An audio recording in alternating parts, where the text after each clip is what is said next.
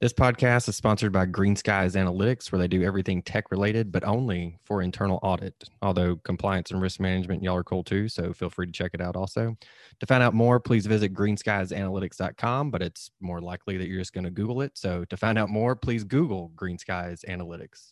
Today, we have Tom Sanglier on the show. Tom's the Senior Director of Internal Audit for Raytheon Technologies. Raytheon is an aerospace and defense company that provides advanced systems and services for commercial, military, and government customers worldwide. Before joining Raytheon, Tom was a partner at Ernst & Young. Tom is currently a member of the IAA's Global Board as well as the North American Board. He's also a former member of the IAA's Guidance Development Committee, which develops and issues professional guidance to the internal audit profession. Tom has also authored a book, Auditing and Disruptive Technologies. It was published in April of 2018, as well as the article, The Versatile Auditor.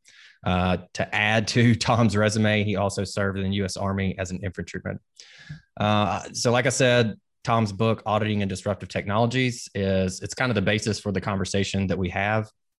If I could just read one line from the foreword of the book that was given by Tom O'Reilly, who's the area director of enterprise sales at Audit Board.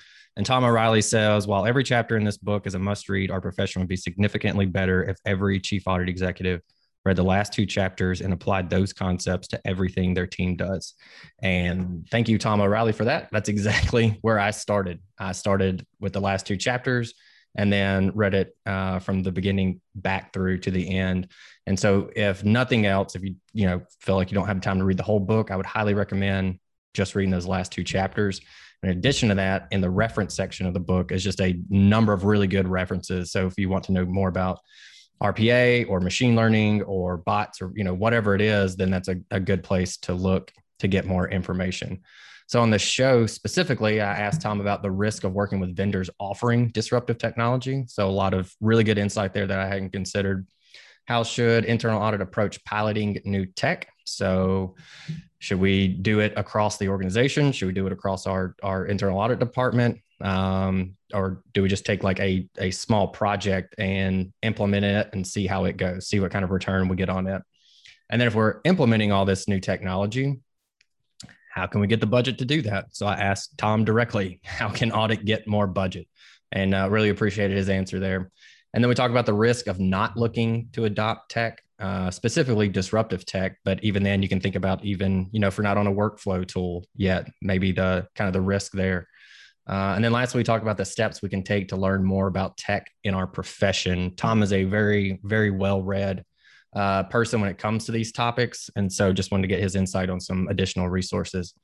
In the show notes, we will include a link to Tom Sanglier's LinkedIn profile as well. Like I said earlier, a link to his book. This was a fantastic conversation. If you're not in some kind of tech role, but if you are a leader in internal audit, or even if you're not a leader in internal audit, this would probably be the book that I would recommend to understand what's going on and to be able to have the conversations that are necessary to move our organizations forward. So that's it. Here we go. So this is a topic that I find interesting. You talk about in the book about a key risk is audit understanding the tech that's going on within their own company. And then also what vendors and consultants, the claims that they make as far as their capabilities and how that's a risk that we need to understand. What do you suggest on how we can actually do that? So let me start with vendors, and then because some of the same risks apply to our own internal IT team as well. But when it comes to vendors, with a lot of these disruptive technologies, they're new. So the experience with them is not as deep as, say, there are lots of people who do SAP implementations or understand SAP, et cetera. But RPA, smaller group. Machine learning, smaller group. Real true artificial, very, very small group. And so as more and more people ask for these technologies, the skill sets will come. But right now, the skill sets are probably pretty thin. Practical experience is probably very, very thin. So when you get into emerging technology, I think some of the same rules apply as far as sort of sourcing and assessing and engaging and monitoring any vendor IT or otherwise. And there's some good guidance with the IIA on this, with ISACA kind of thing. So a lot of those basic rules really apply. Are you doing all the right things? But when you get into the kind of the key tech, one of the things I think you really need to think about is that it really is going to come down to the skill of the individual or team you're working with. I think all of us have seen those cases where, a big name partner comes in who's very, very knowledgeable, all sold, never see that person again, right? Right. And all the work gets delegated to people who are new and learning kind of thing. When it comes to this technology, you want to know who's going to be servicing you. Really, really critical that you're not just assessing the company, but you're assessing the team and perhaps even the key individual. And what are their skills? What's their background? Do they have references? All that kind of stuff is going to become really, really important because, that's who you're really, really depending on. And so you really, really got to, understand the individual that's serving you. But what happens if that individual leaves, right? I mean, you can build into the contract that you want this person, right? And so maybe you can contractually get that. But that organization is, they're not a slave, so they can leave at any point in time. And then what happens? So what's the contingency plan? What is the bench strength of the company that's serving you? These are all important considerations, I think, because in the absence of those, you could get into a project, a key person leaves, and because there's no other way to backfill that skill set, you're a little bit stuck. Yeah. And so these, when it comes to disruptive technology, just due to the thin talent that's out there, that becomes a really, really critical component of this, in my opinion, anyway. And there's a couple adages that always come in. You get what you pay for, right? So if you want to go cheap, guess what? You're going to get cheap. Yeah. And even with a big firm like EY who's got deep bench strength, if you really push them on rates, chances are you're not going to get the A team, right? So you get what you pay for. You need to be fair for what you recognize that and pay for it. And then you have every right to expect the quality that was promised you, right? But I think the other thing too is if it's too good to be true, it probably is. Yeah. And some people would say that's dangerous. That's not always true. And I agree, it's not always true. But make sure you understand that, what is, if it is too good to be true, do your due diligence. Be really, really sure that, in fact, it is good. Demo, everything looks good in a demo mode, but, it's kind of like, that's why, we just went through a vendor selection on a particular piece of technology. We need to talk to some of the customers, right? And of course, the vendor is going to give us their, the happiest customers. Yeah. But you can ask questions of that customer. What didn't go well? What were your lessons learned? That kind of thing. So even if it's the right technology and the right team, there's still the opportunity to learn from how to do it better, kind of things. So in the book, you talk about there's a couple different ways that companies or organizations can pilot disruptive technologies or emerging tech. What do you think about, like, how should internal audit departments approach that? So, hey, we understand RPA is like there's a lot of value in there. How should they pilot that, or how should they go about implementing that? Not technically, but just kind of generically. And you're talking about internal audit departments specifically. Right. Yeah. So, the great thing about our profession is we can talk to other internal audit shops. It's not like we've got competitive secrets, right? As long as we're not sharing information about the strategies of our organizations, et cetera. But what we as internal auditors do, there's no real trade secrets there. So one of the things you should always be doing is talking to others, right? Find out, you can reach out to a service provider, like a Protiviti or EY. The IIA is always a great resource. And you just, who else has done this, right?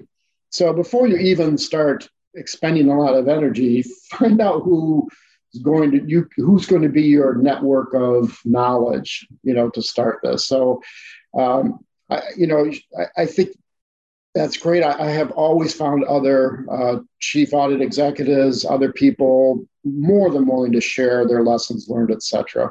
I really like that about this profession. It is a collaborative and sharing, knowledge sharing profession.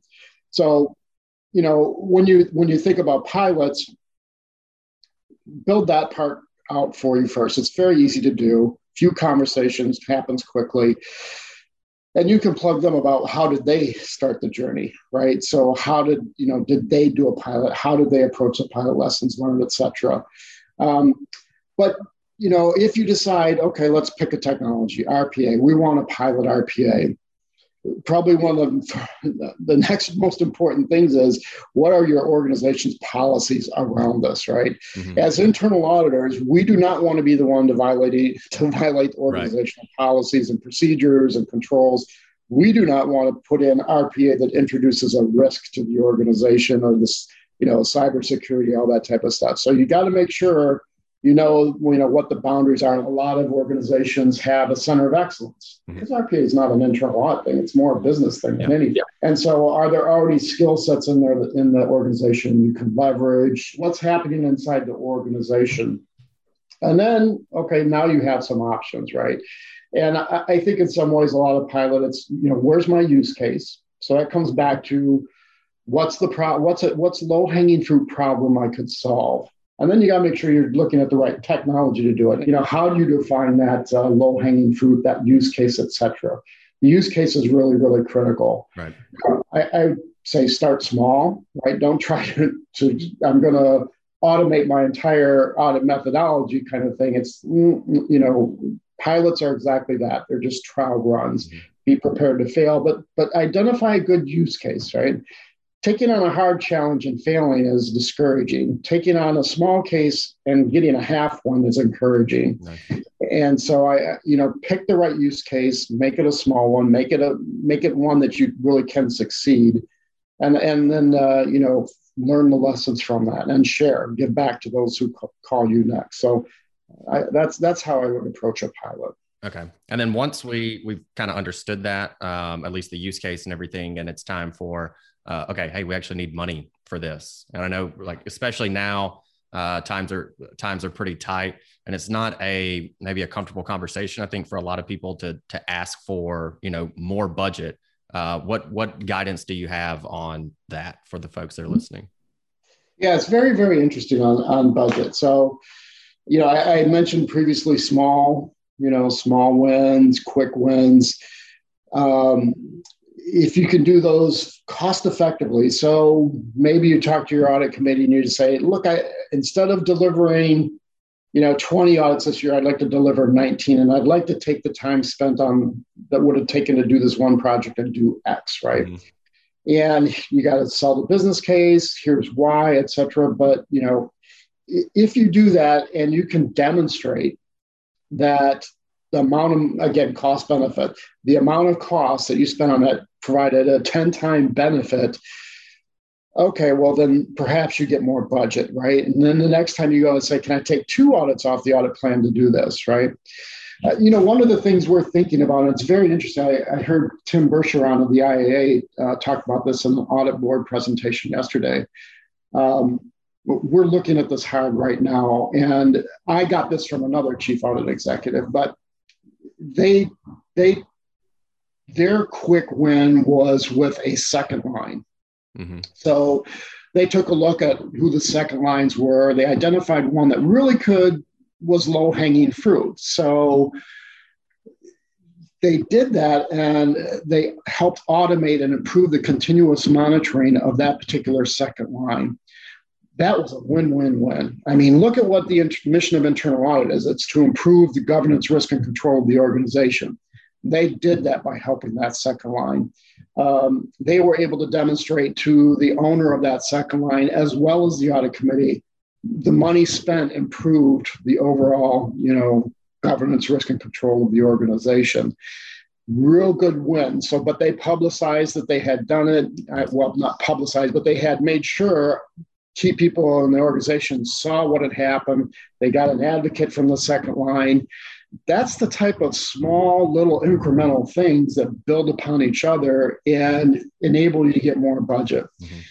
Now, it's always a chicken and egg thing, right? So the other thing that I've seen an organization do, and we're doing it right now, a lot of big, small, we all have turnover.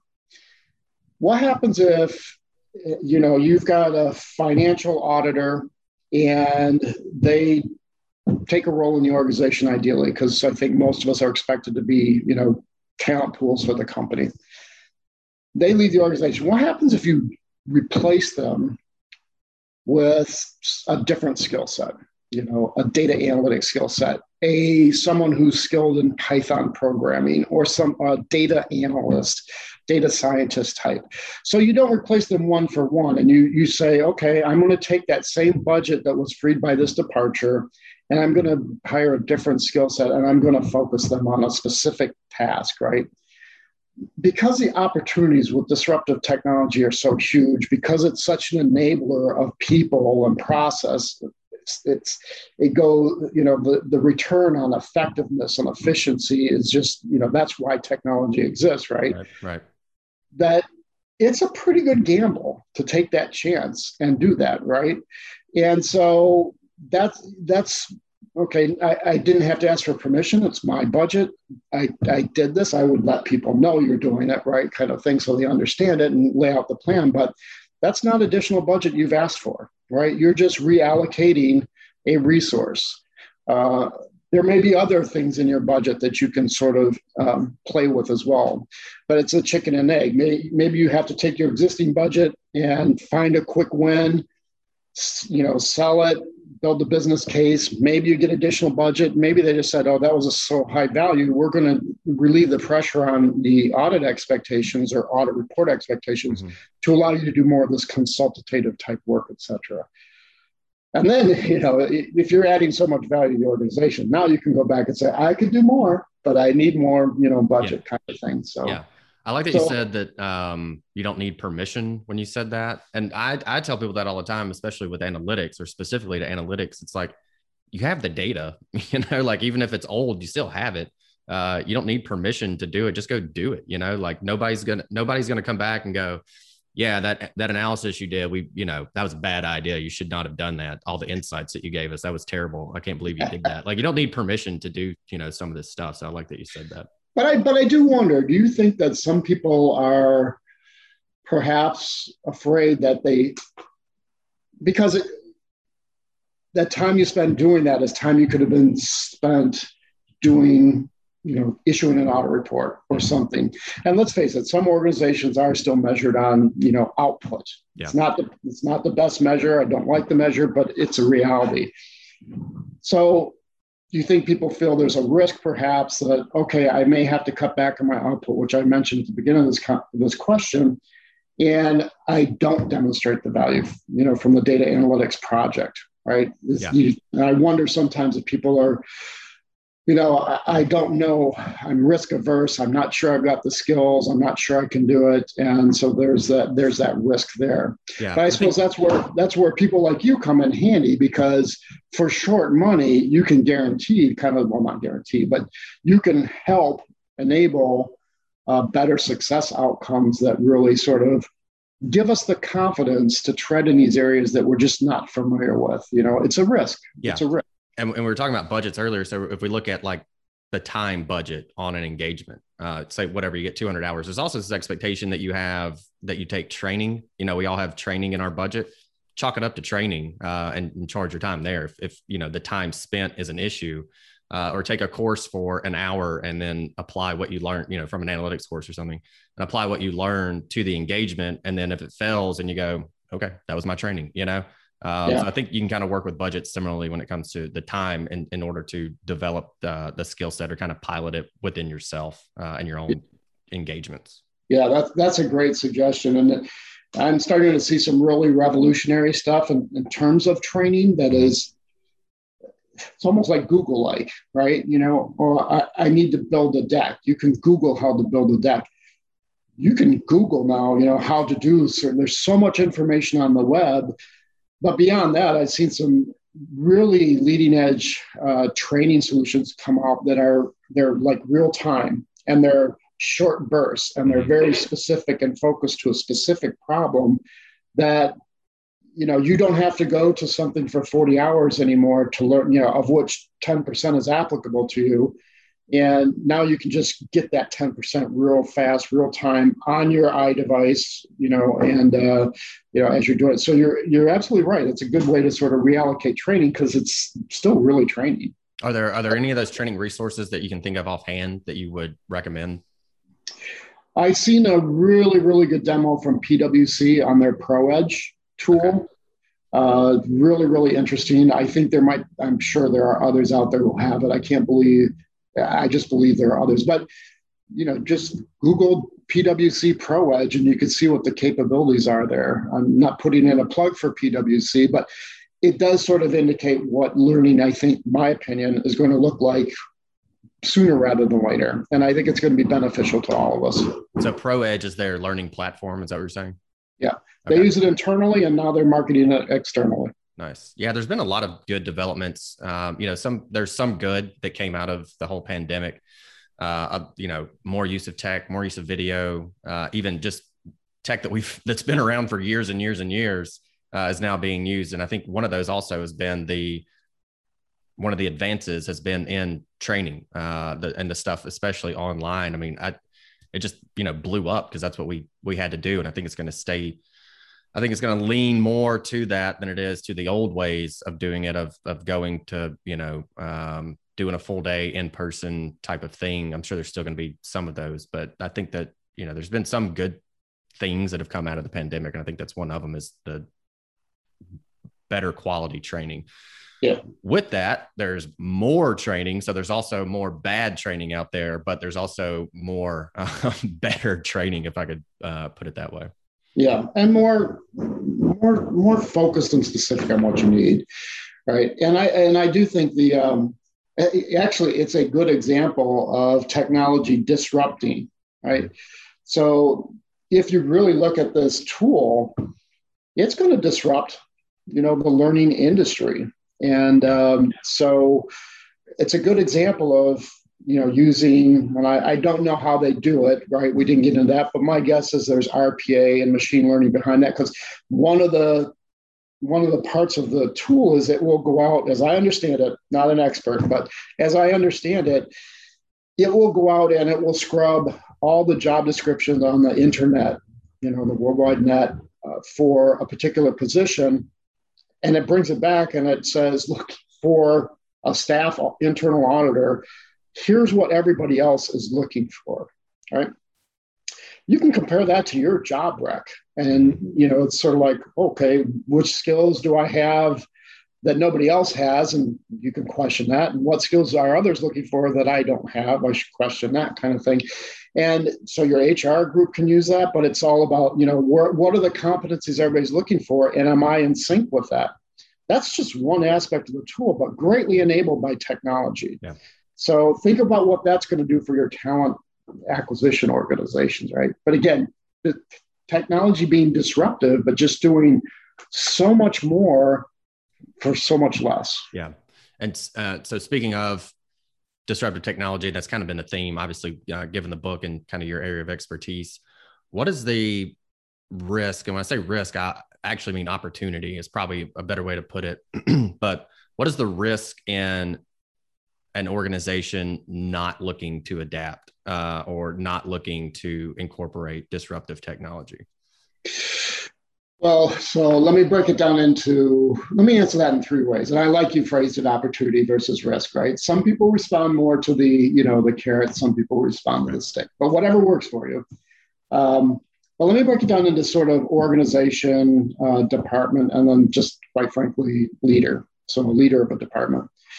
Organization, I mean, the history books are littered with organizations that did not seize the opportunity that disruptive technology brought to them. And when I say history books, I mean, you can go back very far, and those that failed to adapt. The difference now is the adaptation or disruption is much faster than before, right? Mm-hmm. Previously, you had time to react. If you failed to react because you were too slow moving, woe be you.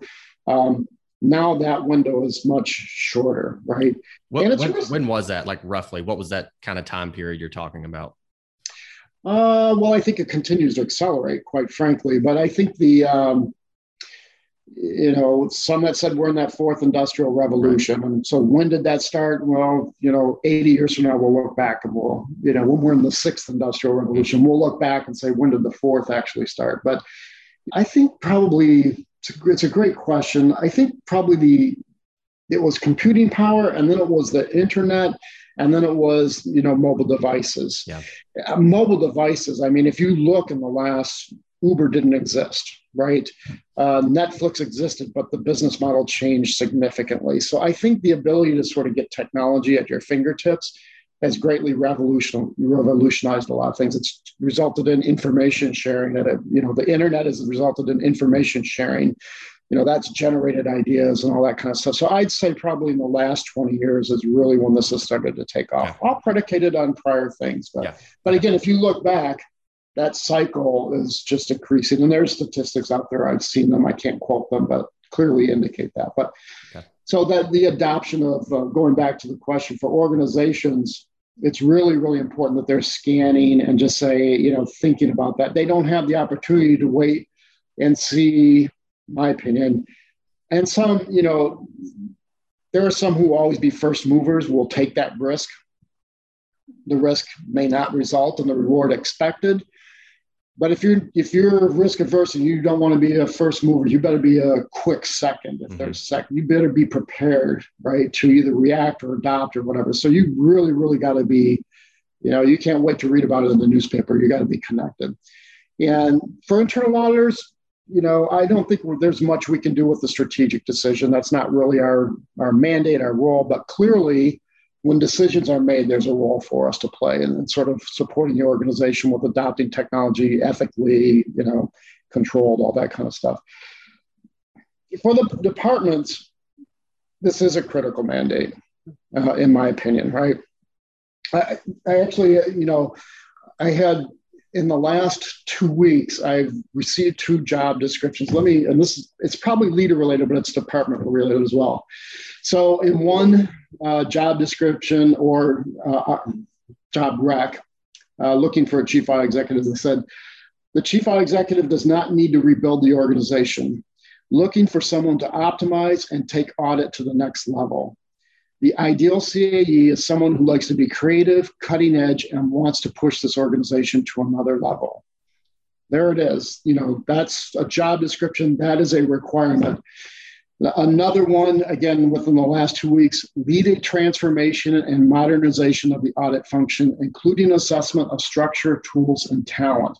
So our customers, that's 2 examples, very recent examples, where they're saying, look, we want a leader who's going to really move this department forward, innovation, tools, et cetera. So if that's what our customers are looking for, that's a mandate, right? And so those who adopt are thinking about these types of things, that's a strategic advantage for the department.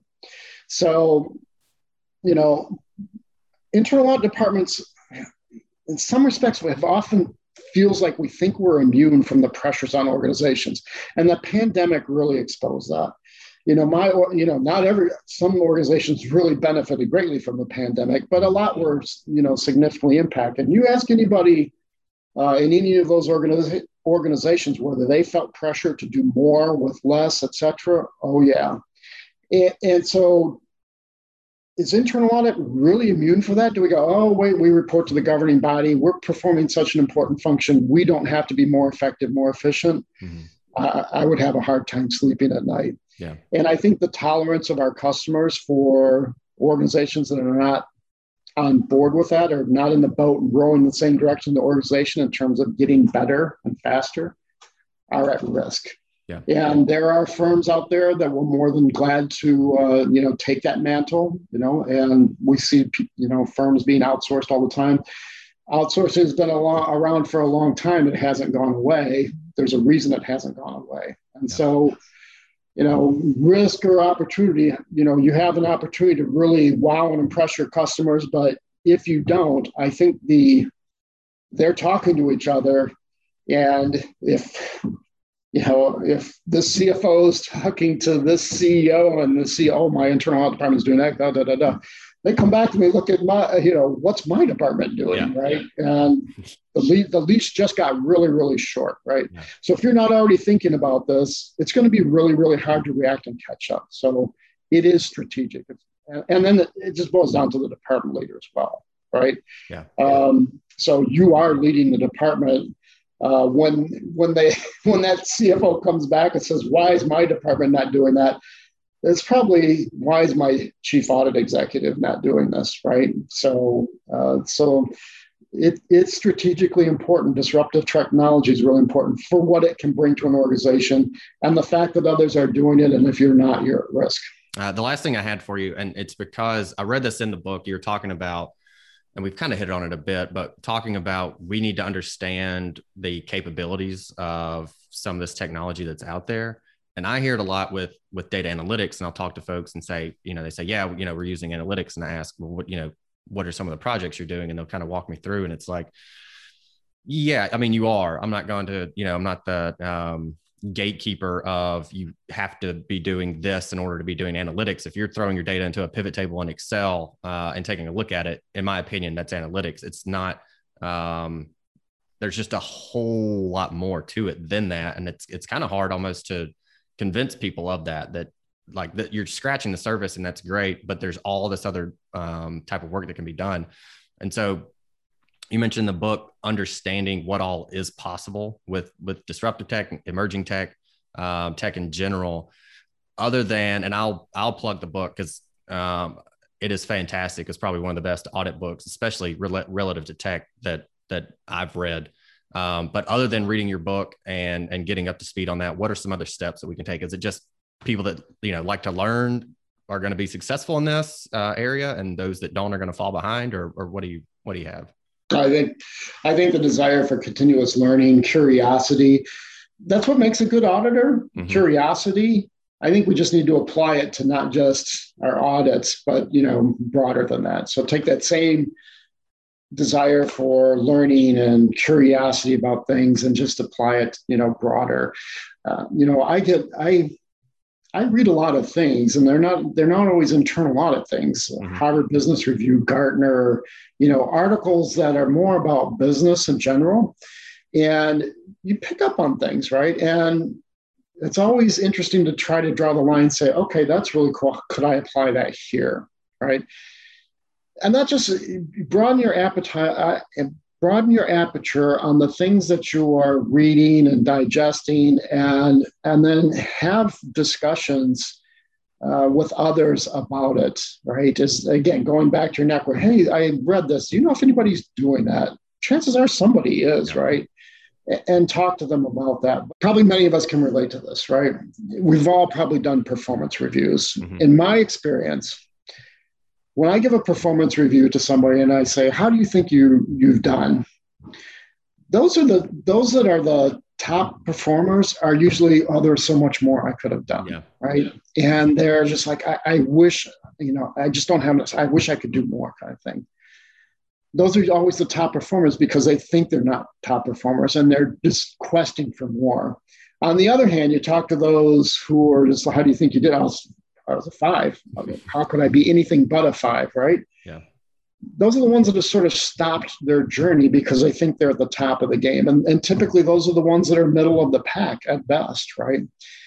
And so I never want to fall into that trap as a department leader, as an internal auditor, to think I'm at the top of my game. Thank you for the plug on my book. But I guarantee you there's other books out there. There's lots of sage advice out there. Read it all. If you can, podcasts. I appreciate you doing this podcast because this is sharing. But never stop ingesting, because the minute you do, you're going to stagnate. The minute you stagnate in an environment that's changing so rapidly, any extended period of stagnation, you just fall further and behind, right? Yeah. So it to me, it's all about widening that aperture, talking to others, reading outside your swim lane, and think about how to apply things. But specifically on data analytics, since you asked, and we're on a journey. It's interesting on data analytics, and you know data analytics, right? data analytics has been the holy grail for how long now? Right? 30 years. Yeah, 30 years. We've talked about data analytics, right?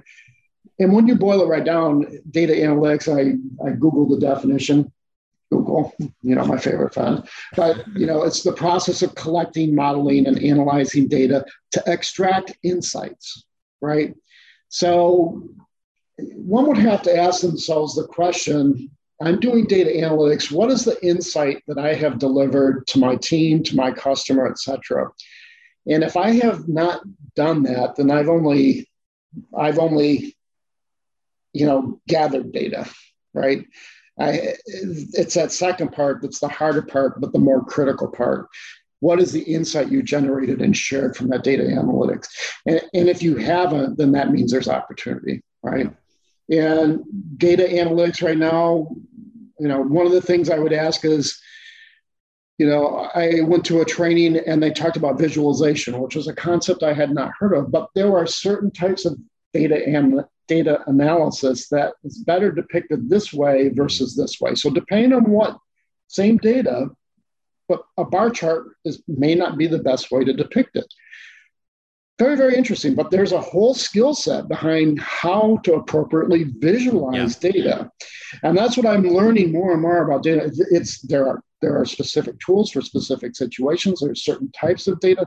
There are different skills along the path for data analysis. And so all of those things are opportunities to learn and apply. There's a great book by a guy, Jesse, I forget his name, but the book is called Data Teams, and it's all about building a data analytics team. It's specific. It's not about data analytics. It's about how to build out a data analytics team and, what skill sets and how to do that. Very good book. But so much to learn in this area, but if you're not really continuing to spend a lot of time in this particular area, it's going to be hard to keep up. It's moving very fast. If you could grab every auditor by the shoulders and shake them and say, just do this one thing, what would it be? But I think I captured when I said, just start digesting more and widen your aperture and spend your time learning. But don't just learn about how to do a better cash reconciliation. I mean, I love learning, so it's easy for me. I would hope everybody in the profession loves learning. It's what's great about our job. We get to see so many different things.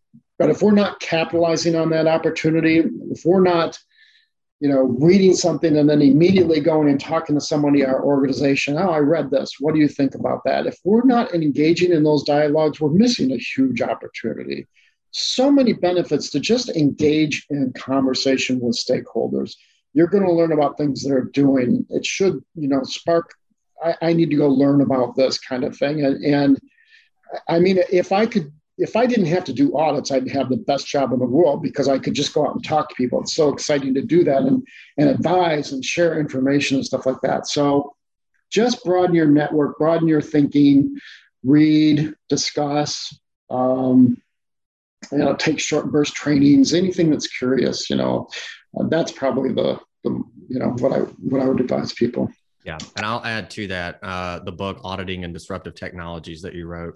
And in it, in the foreword, Tom O'Reilly says, look, if nothing else, read the last 2 chapters. And it's fairly short. It's about 60, 70 pages.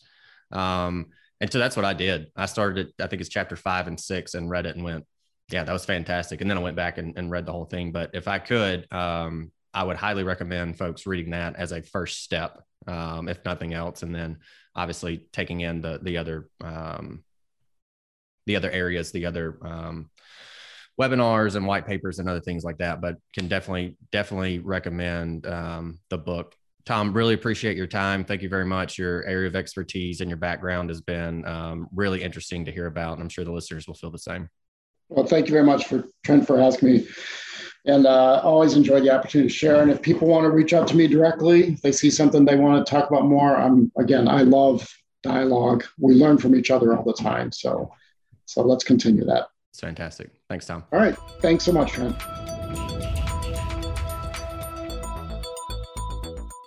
If you enjoyed the podcast, would you please consider leaving a rating on iTunes or whatever platform you're listening on right now? It really makes a difference in helping to convince hard to get guests to come on the show. I did it, and it only took me 16 seconds to give myself a 5-star rating. So it shouldn't take too much longer than that. Thank you very much for listening.